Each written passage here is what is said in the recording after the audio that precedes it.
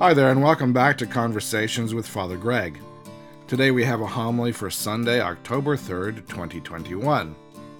For context, this homily was offered at St. Mary Magdalene Anglican Church in Schaumburg, Ontario, on the first Sunday that they returned to in-person worship after having worshipped online for 18 months due to COVID-19. Let's begin with a reading from Scripture. The Holy Gospel of our Lord Jesus Christ according to Mark. Some Pharisees came to Jesus, and to test him they asked, "Is it lawful for a man to divorce his wife?" Jesus answered them, "What did Moses command you?" They said, "Moses allowed a man to write a certificate of dismissal and to divorce her." But Jesus said to them, "Because of your hardness of heart, he wrote this commandment for you. But from the very beginning of creation, God made them male and female. For this reason, a man shall leave his father and mother and be joined to his wife, and the two shall become one flesh. So they are no longer two, but one flesh. Therefore, what God has joined together, let no one separate." Then, in the house, the disciples asked him again about this matter. He said to them, "Whoever divorces his wife and marries another commits adultery against her. And if she divorces her husband and marries another, she commits adultery." People were bringing little children to him in order that he might touch them, and the disciples spoke sternly to them. But when Jesus saw this, he was indignant and said to them, "Let the little children come to me. Do not stop them, for it is to such as these that the kingdom of God belongs. Truly I tell you, whoever does not receive the kingdom of God as a little child will never enter into it." And he took them up in his arms and laid his hands on them and blessed them. The Gospel of Christ. May I speak to you in the name of the Father, the Son, and the Holy Spirit. Amen. Well, hi there, everybody. It is so good to see each one of you here and in person this morning. In anticipation of today, I've done a lot of thinking about the last year and a half.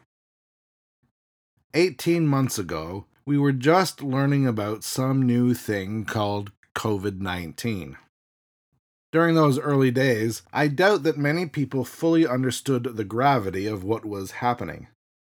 It's been well over a year, and we've been through a lot.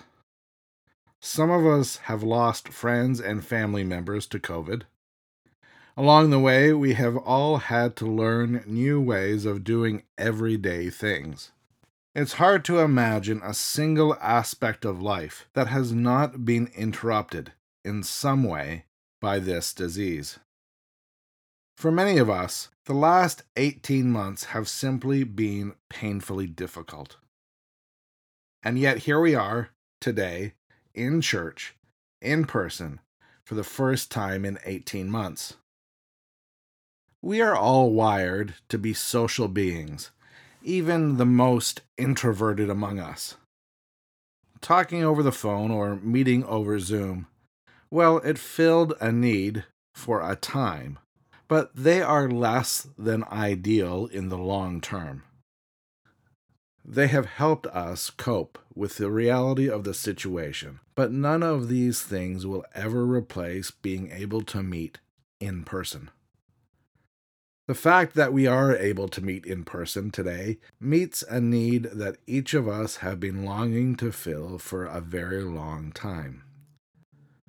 The ability to gather together today is a symbol of hope that we may be coming out of this terrible time. Today's gospel reading addresses another kind of situation that had become less than ideal. Mark's gospel describes some religious zealots approaching Jesus and asking his opinion on divorce. They were out to put him in a hard spot on a controversial subject. If Jesus condemned divorce, it would mean contradicting Moses, who was one of Israel's greatest patriarchs. If Jesus said that it was fine to divorce, then he would be contradicting an even more ancient teaching on marriage. From the outstart, we see that this was a trick question. Definitely a lose-lose situation. Jesus responded to the question by telling them something that I think most of us already know deep down. Although Moses had made allowances for divorce, divorce was not the ideal. Jesus went on to remind his listeners that the original intent of marriage was for two people to find lifelong love and companionship with each other. Most couples who walk down the aisle to get married are intending on something permanent. Independent of marital status, I have never met a person who considers divorce to be the goal of a marriage. At its core, if two people have gotten to the point of even considering divorce, then something has gone profoundly wrong in their relationship. Like any wounded relationship, I think most would agree that divorce is less than ideal. As painful as ruptured relationships are, the reality is that not all relationships work out as we would hope they would. We are all broken people, and our brokenness can have an impact on our relationships. This text encourages us to be attentive and intentional about all of our relationships, including our marriages. Always seek out opportunities to make things right before relationships are wounded beyond repair. There is another layer to this story. Considering the social context of this story for just a moment will help add some texture to Jesus' response. I don't know if you noticed how the Pharisees phrased their question. They didn't ask Jesus' opinion on divorce. They asked if it was permissible for a man to divorce his wife. The wording presumes that it was the husband who would initiate divorce proceedings and not the wife. In the first century, it had become quite easy for a man to divorce his wife. In a male-dominated and largely patriarchal society, where women depended on men for their economic and social well-being, a divorce could mean ruin for a woman. Jesus' words were meant to discourage viewing marriage in general, and women in particular, as disposable. Jesus promoted a vision of humanity that saw both men and women as made in the image of God. In this vision, both men and women were highly valued and needed. Jesus was speaking out against a culture in which people could be so easily cast out and marginalized. Now, I realize that many of us might flinch or want to look away when we read this story. It's a difficult subject to consider. Over the years, I have heard this text used to treat divorced people very poorly indeed, and it makes me sad. Using this text in that way is simply not consistent with the rest of Jesus' teaching about forgiveness and the restoration of broken people and broken relationships. This is the same Jesus who told Peter to forgive 70 times 7 times. Elsewhere, in John's Gospel, Jesus challenged another group of Pharisees that only those without any sin in their own lives ought to be casting stones. Some of us have experienced the pain of a divorce firsthand. Most of us have loved ones who have been through the breakup of a marriage. Divorce is a painful experience for the people involved, as well as for their family and friends.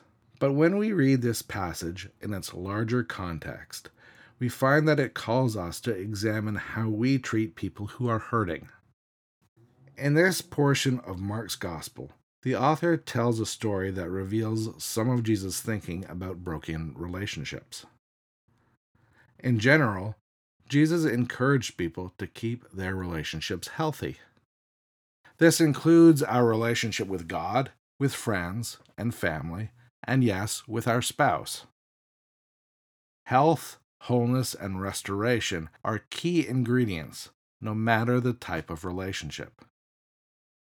In light of that overarching theme, it doesn't come as a surprise when Jesus discourages divorce. In part, his response comes from a place of wanting people to experience healthy relationships. It was also motivated in response to the cultural norms of his day, in which a divorced woman could easily become very marginalized. The very next story describes the disciples preventing people from bringing their children to meet Jesus. Think about that for a moment. Jesus had just taught about the importance of maintaining the integrity of our relationships and safeguarding the marginalized. Moments later, Mark tells us that the disciples obstructed children from encountering Jesus. Jesus responds by cautioning the disciples against putting any obstacle in the way of a child seeking an encounter with him. By pairing these two stories together, Mark is drawing attention to those who are most vulnerable in our culture. In his day, both women and children were treated almost like second-class citizens and were easily cast aside. This text invites us to consider how we seek to include those people who are wounded and most vulnerable in our society. As a community of faith, how do we encourage broken and marginalized people to have a genuine encounter with Jesus Christ? How do we draw people in from the sidelines so that they can encounter Christ with childlike wonder? Let's pray.